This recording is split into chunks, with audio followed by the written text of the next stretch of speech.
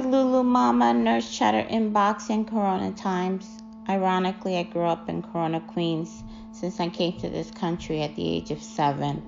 My grandmother is still there. God bless her soul. She's 90 years old. And most of my family still have their homes there. They said at night they would hear the sirens of the ambulance.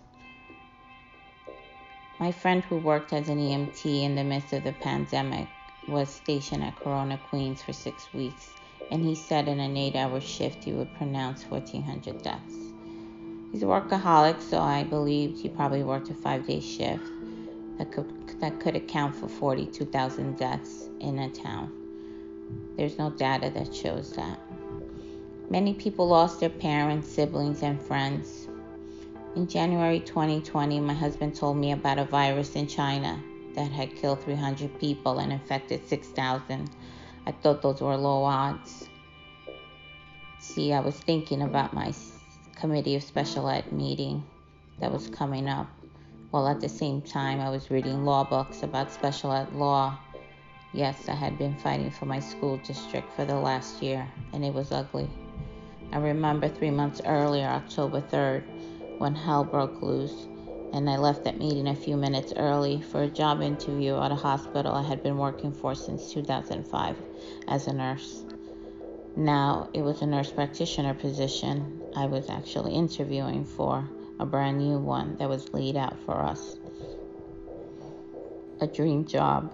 So when my husband spoke to me in January, I was too busy fighting for my child's rights because I had lost that January 9th meeting and I had a lawyer and an advocate. In my head, it had to be done by me. So by January 15, he started school. January 17, papers were sent to the state and the federal. The following Tuesday, I started a new job in the city as a nurse practitioner. That February was pretty scary because everyone was dropping like flies and we were calling it the flu. The thing is that, it would wipe like 20 people.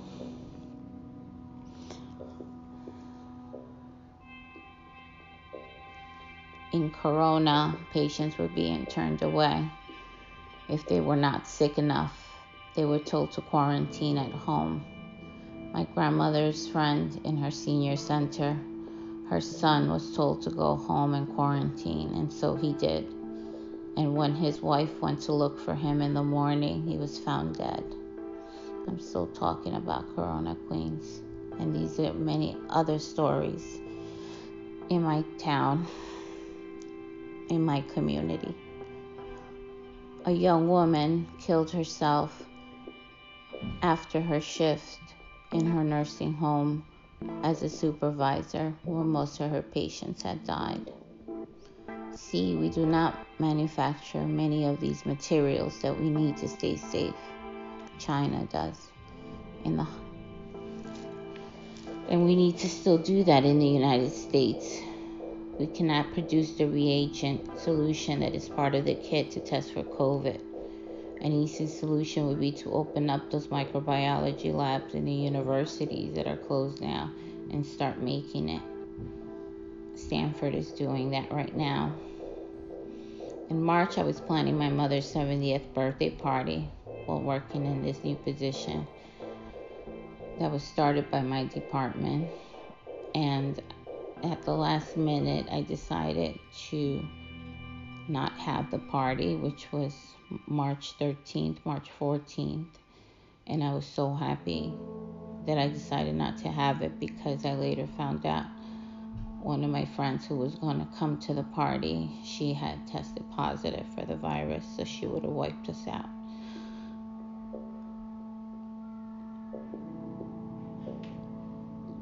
I also was dealing with my son and his struggles at a new environment. Well, my other son was in that same school where they singled out my other son. I later discovered that the district school's motivation was generated out of hate for the way I look like. My children are half Latino, and although I look very ethnic, my children look like their Italian father. They have the dominant gene. My husband sheltered me from that very important information until a couple of weeks ago. The thing is, we're all dealing with a personal problem, very different problems before Corona happened. Now we all have this common human connection. We're all tied to this disease until it's over. We all have to social distance ourselves. We all have to wear this mask. We all have to wash our hands. We all have to peer out. And we all have to do these things until we find a vaccine that's going to eradicate this disease.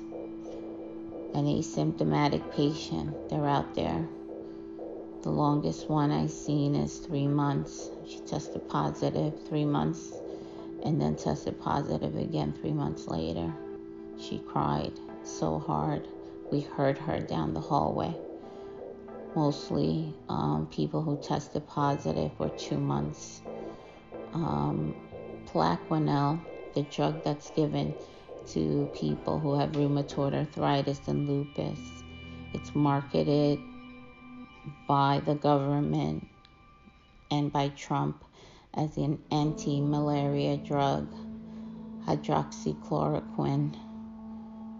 It's a medication that's been given by mouth, and although there's no research, I know one of my nurses, her mom was really sick, and her O2 saturation was in the 60s. So they took her to the emergency room with one of her other sisters worked.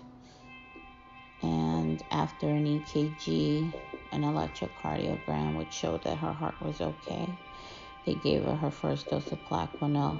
Within 24 hours, she turned around. They also did give her a Z-Pack as well. There has to be a better way.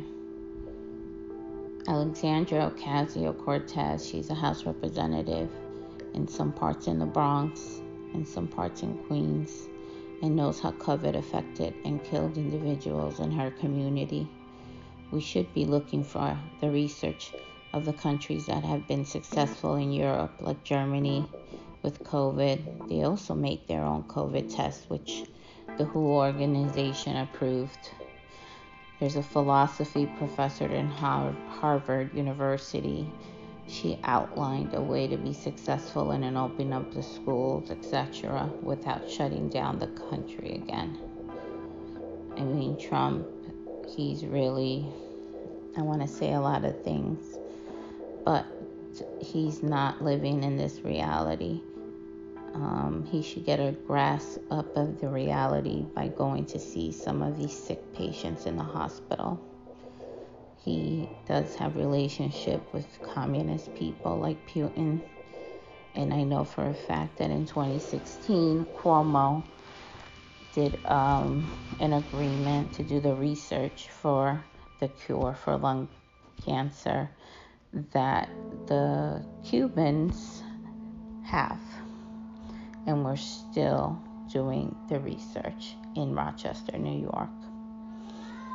Black Lives Matter was the biggest march and still hasn't made any significant difference in changing any laws. I've lived in a country with turmoil, and they were so-called democratic. Never quite fit when I went there, and I never spoke like them. And I was also taken out of a bus, and thank God nothing happened. But we live in different times. You know, the country is now flowing. People, you know, we really have to wake up. This is not a dream. COVID is really real. Believe me, I lived it. Like many frontliners, taking this dream job was one of my most stepping stones in my career, and I didn't realize at the end it would be the choice that I had to make, because it would be either my survival or not. This is Lulu Mama. Stay tuned. Take care.